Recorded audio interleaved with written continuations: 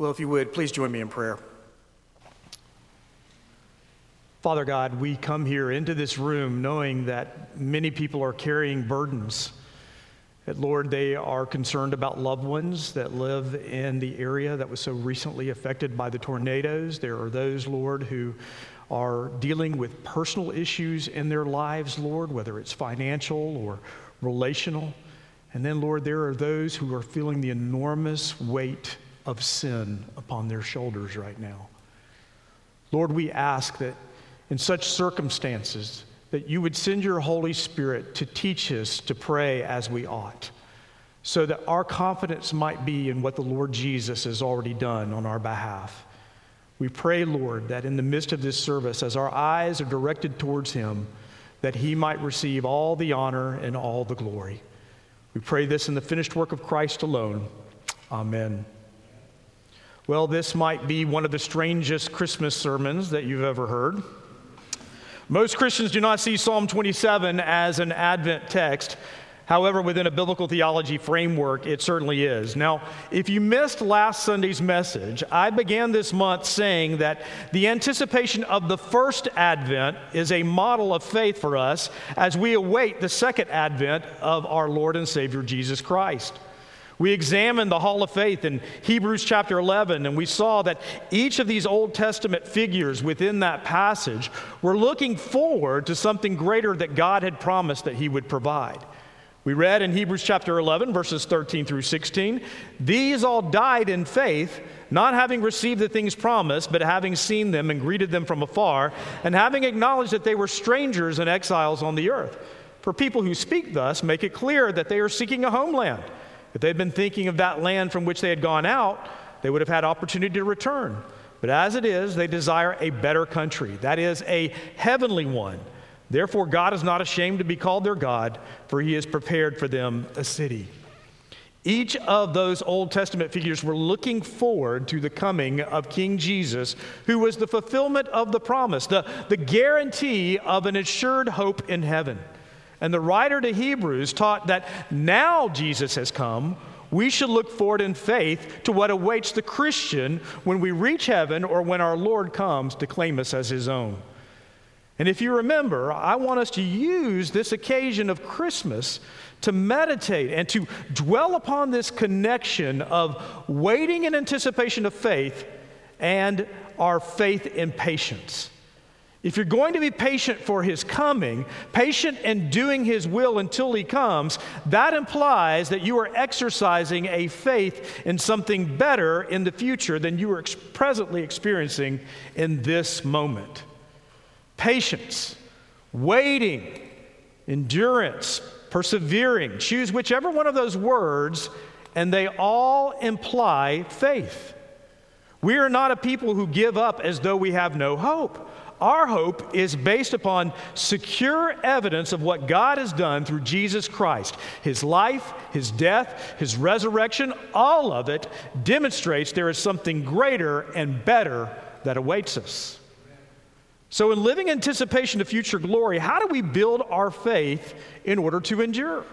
What activities can we do and participate within that grow our faith as we await the Lord's return?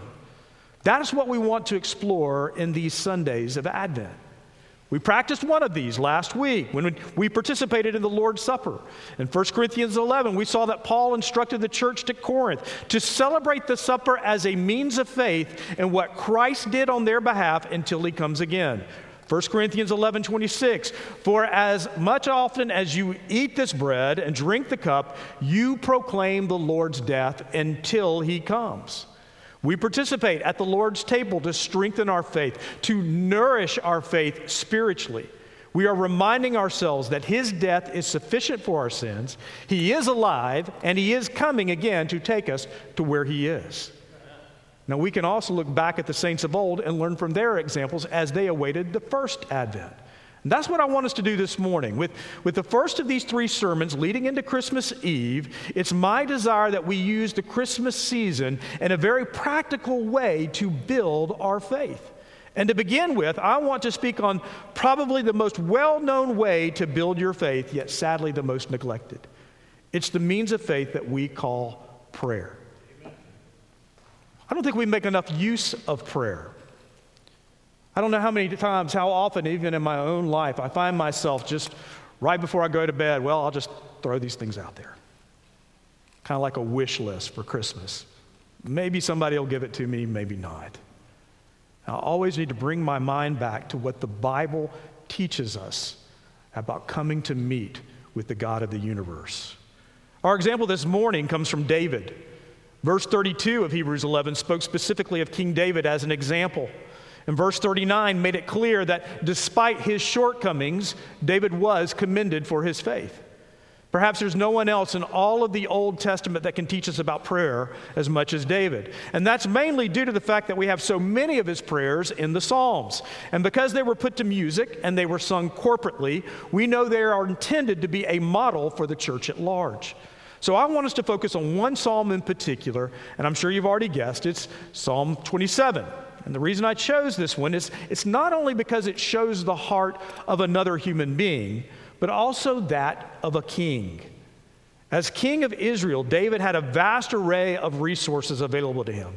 He lived in a palace. He had great wealth. He had mighty warriors that protected him, close friends, special advisors. He could enter into the tabernacle whenever he wanted. He composed and he led praise and worship music. And even though he had all of that, David still resorted to prayer as his greatest asset. Therefore, I want to delve into this psalm by briefly noting the type of person that David was to begin with, and then dissect this psalm by seeing its declaration of faith and the way that it looks forward to the resolution, just as the book of Hebrews taught us. And then David's personal crisis that he is lifting up in the moment and his final instruction to the people of God. So that's David himself, his declaration, his crisis, and his instruction. Most scholars believe that Psalm 27 is a kingship psalm because it has all the hallmarks of a king praying here.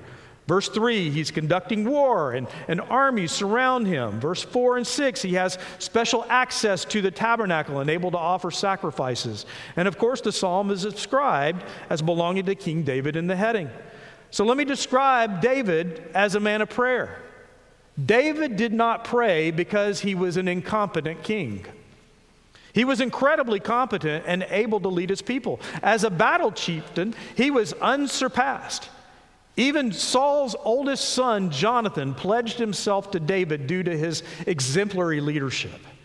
After returning from a series of victories over the Philistines, we read in 1 Samuel 18, as they were coming home, when David returned from striking down the Philistine, the women came out of the cities of Israel singing and dancing to meet King Saul with tambourines, with songs of joy, and with musical instruments. And the women sang to one another as they celebrated, Saul has struck down his thousands and David his 10,000s.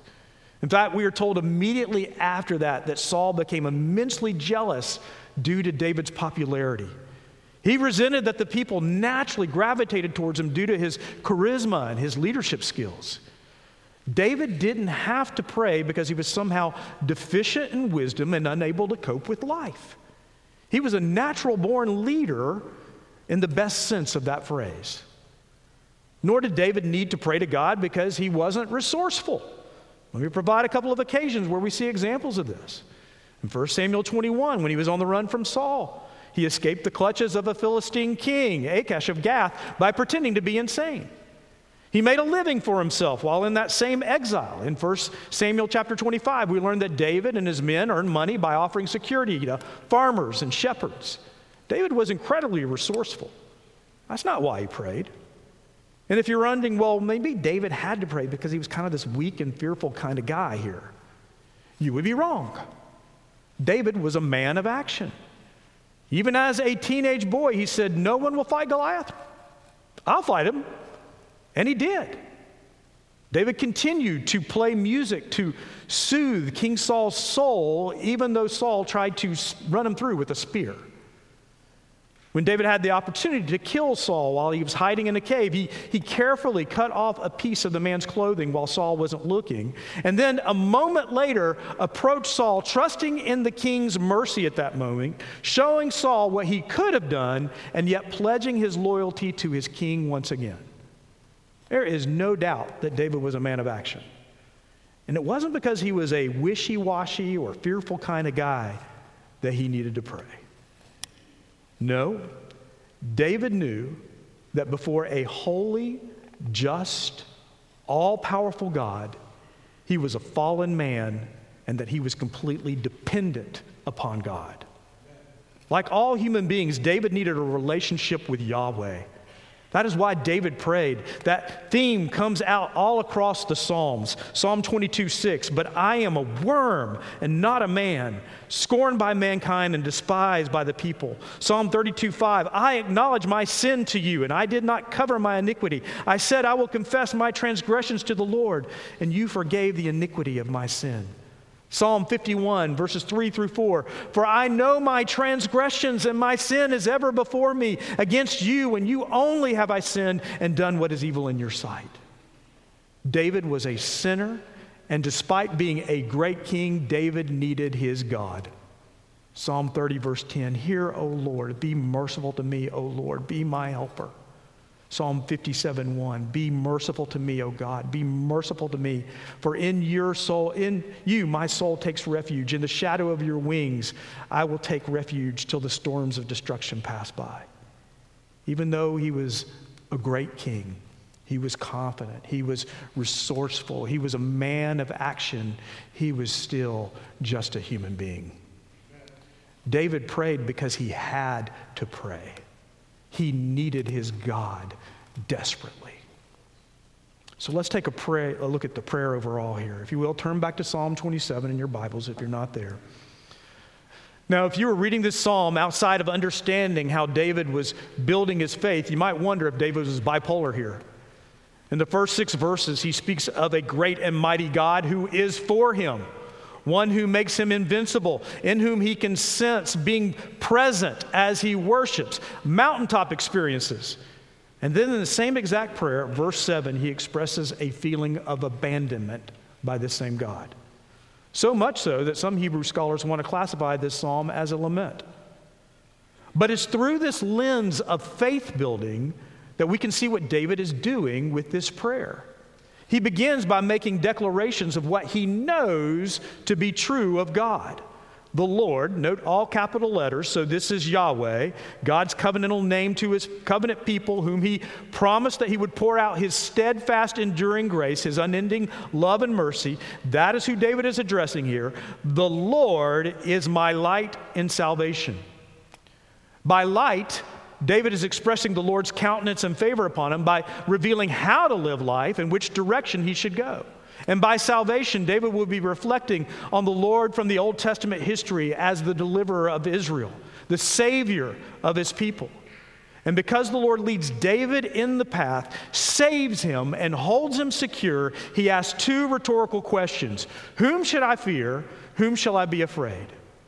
David knows these things to be true by God, about his God, and the Lord holds him fast. He is David's salvation. David says he should fear no one. He goes on to express the same idea in verse 2. Those that intend to do evil to him only end up doing harm to themselves. Perhaps here he is thinking of Goliath when he came up against a teenage boy. The giant thought this is going to be an easy victory, and yet he was the one that literally lost his head in the moment.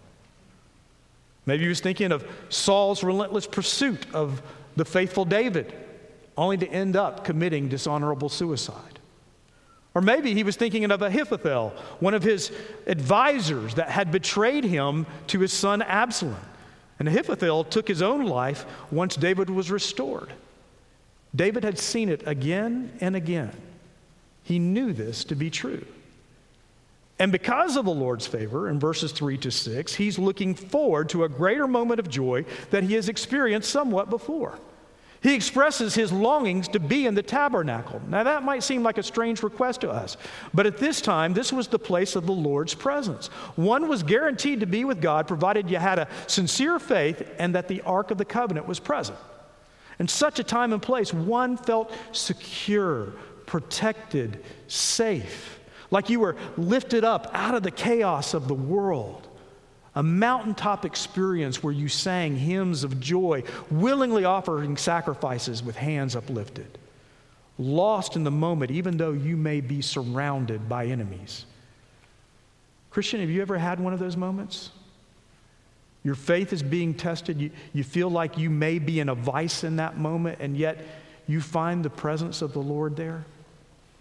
A sweet praise that is on your lips. A goodness of knowing that while the boat may be in the middle of a storm, you know your Savior is in the boat with you. John Paton, a 19th century missionary to the New Hebrides, had such a moment. One night, Paton was being chased by a tribe of cannibals, the very people that he was trying to share the gospel with.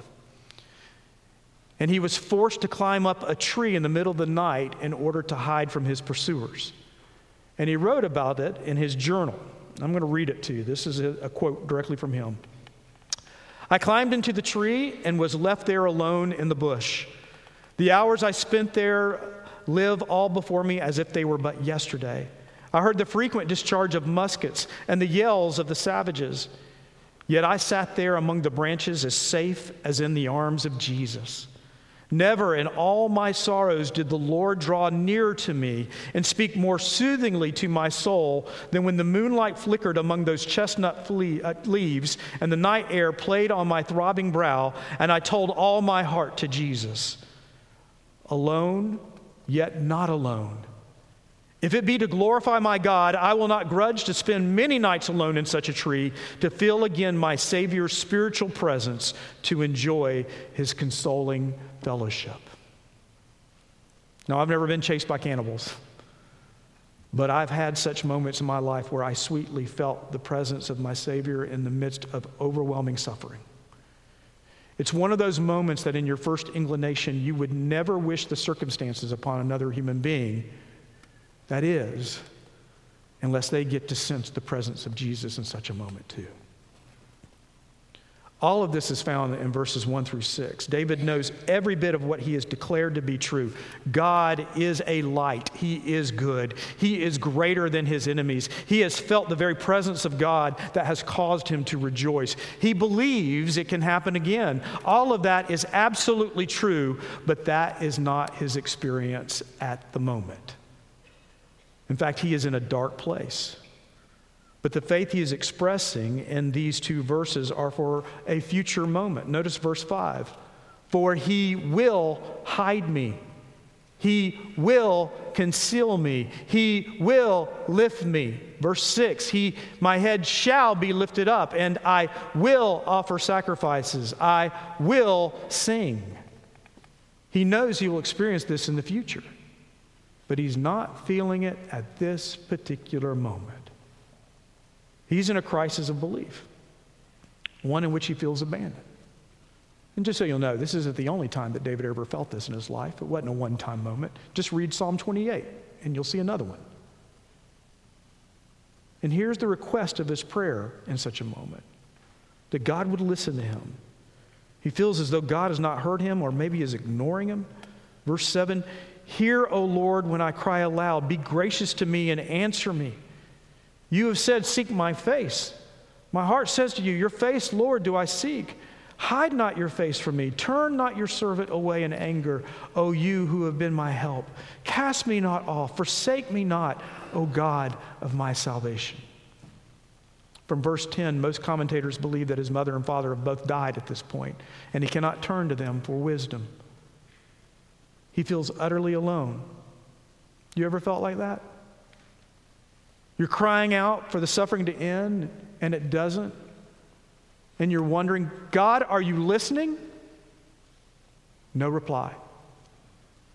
God, are you there? There's no answer. God, I know you exist. Did I do something to repulse you? No response. Have you left me? No warm, fuzzy feelings, no still, small voice. All you have is the Bible that's spread out in your hands. And your pain is so great you can't even read the words through your tears. You ever feel like that? Then listen to David, the man of faith. He's expressing himself in such an occasion. Hide not your face. Turn me not away. Cast me not off. Forsake me not. David was experiencing those same feelings too. Yet where else does he turn? He knows that his covenant-keeping God has the answer, and his God never lies. God made promises to him, so David knows he will not let him go. That is why in his heart, David is saying, "Your face, Yahweh, do I seek."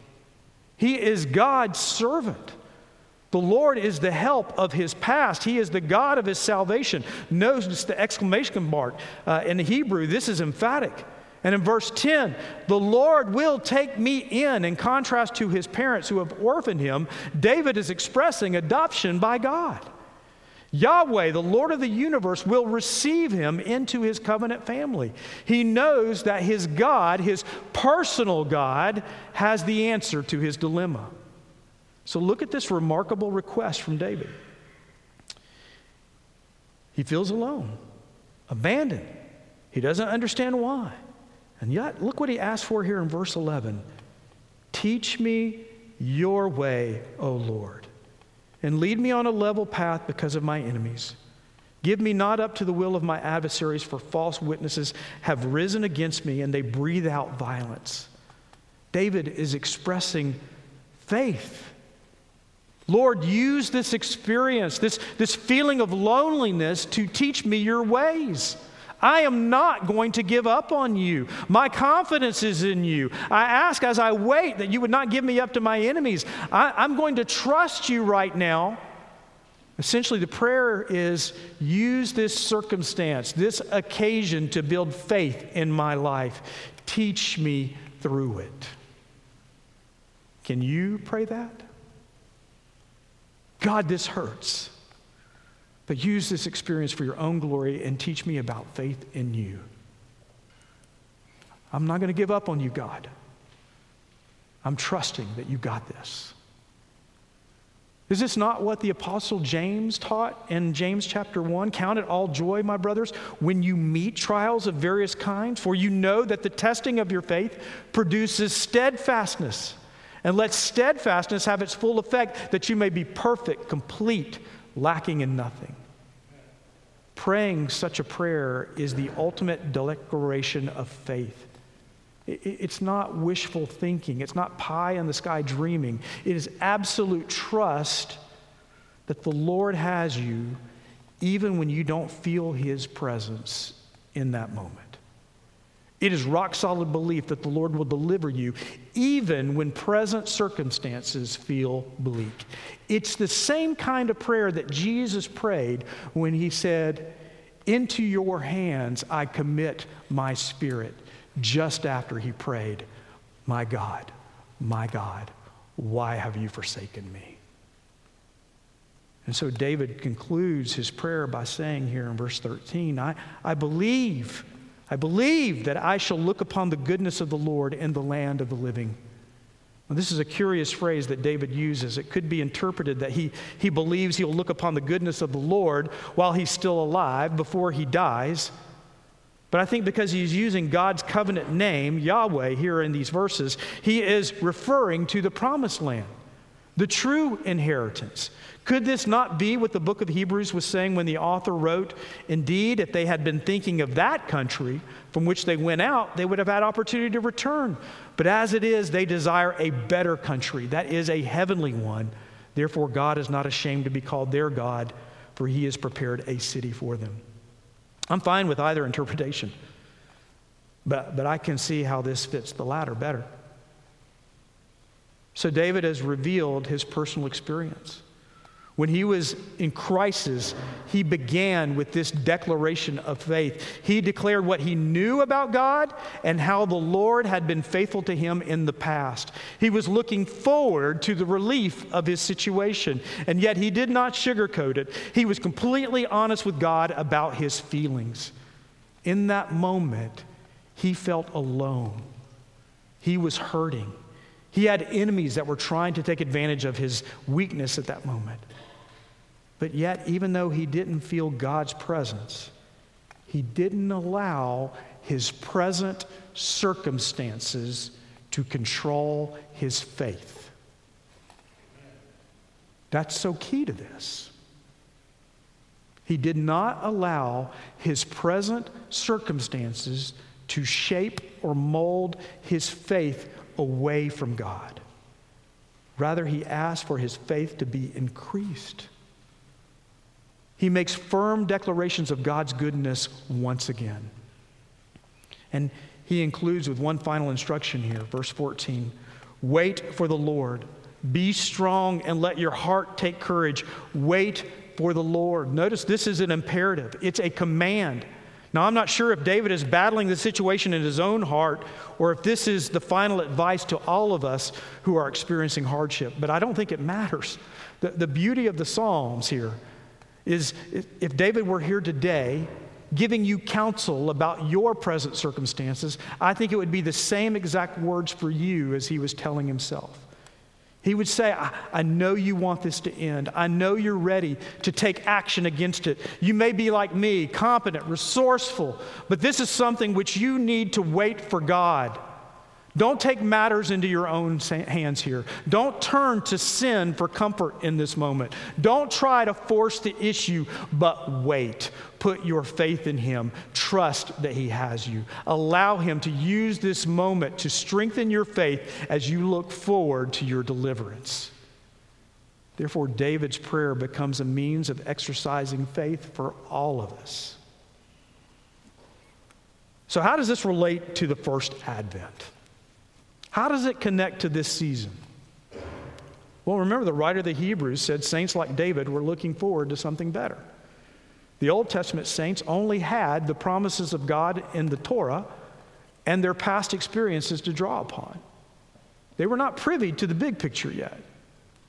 But remember, the writer of the Hebrews began his manuscript by writing, God, after he spoke long ago to the fathers and the prophets in many portions in many ways, in these last days has spoken to us in his Son, whom he appointed heir of all things, through whom also he made the world.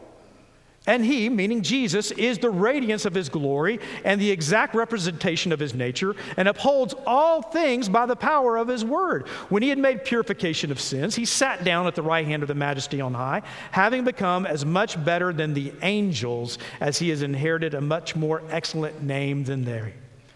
Now that Christ has come, we have something way better than David did. We have Jesus Christ, Emmanuel, God with us, the Word made flesh who dwelt among us.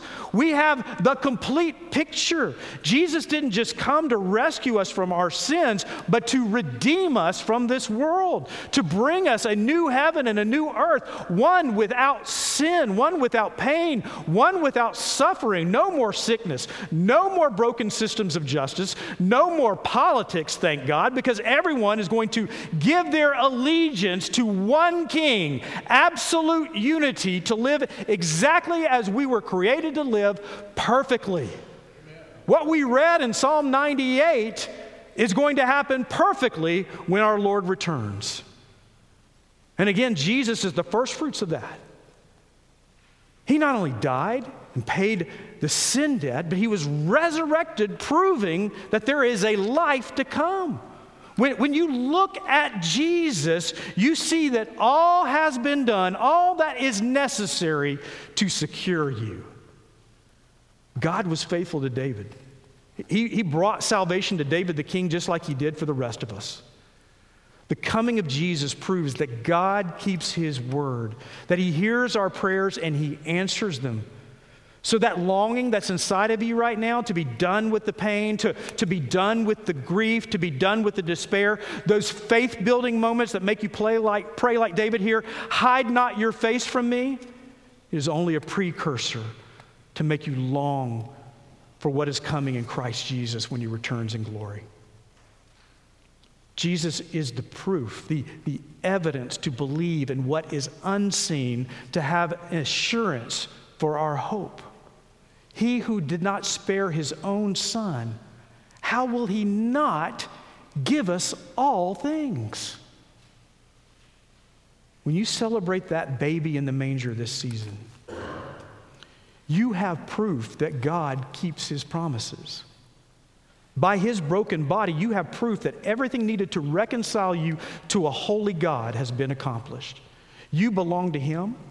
He has you in his hands, and no one can snatch you out of it. By his shed blood, you have proof that every sin has been atoned for. And you can approach his throne, you can cry out to him as his beloved child, and know that he is listening. And by his glorious resurrection, you have a better hope than this old miserable place. A kingdom is awaiting you. And by his ascension, we know that he is coming again to claim his bride. We have something better than David had. We have Jesus Christ, the Son of the living God, the reason for faith, the consolation for your soul, the hope of glory. All of it is fulfilled in Christ. Hallelujah and Merry Christmas. Amen. Let's pray. Oh Lord, our prayer today is make us a people of prayer. Lord, let us look to what Christ has done, knowing that every sin debt has been paid. All requirements to be able to stand in your presence has been paid by Christ. And that he has placed upon us his righteousness so that we might stand before you. So Lord, increase our faith in that moment.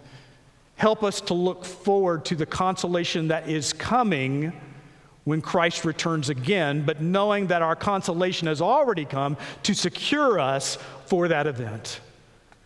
Lord, let us look at this season now as a faith-building moment, to know you keep your promises, and because you have kept your promises, you are holding us securely, even when we go through those difficult circumstances where we feel our faith may fail in those moments. We pray that in the darkness, Lord, we pray that in the despair, Lord, we would see your hand saying, I got you, I got you, I got you, I have you, because my Son, Jesus, secured your place before me. May our hope rest in that alone. We pray this in the finished work of Christ. Amen.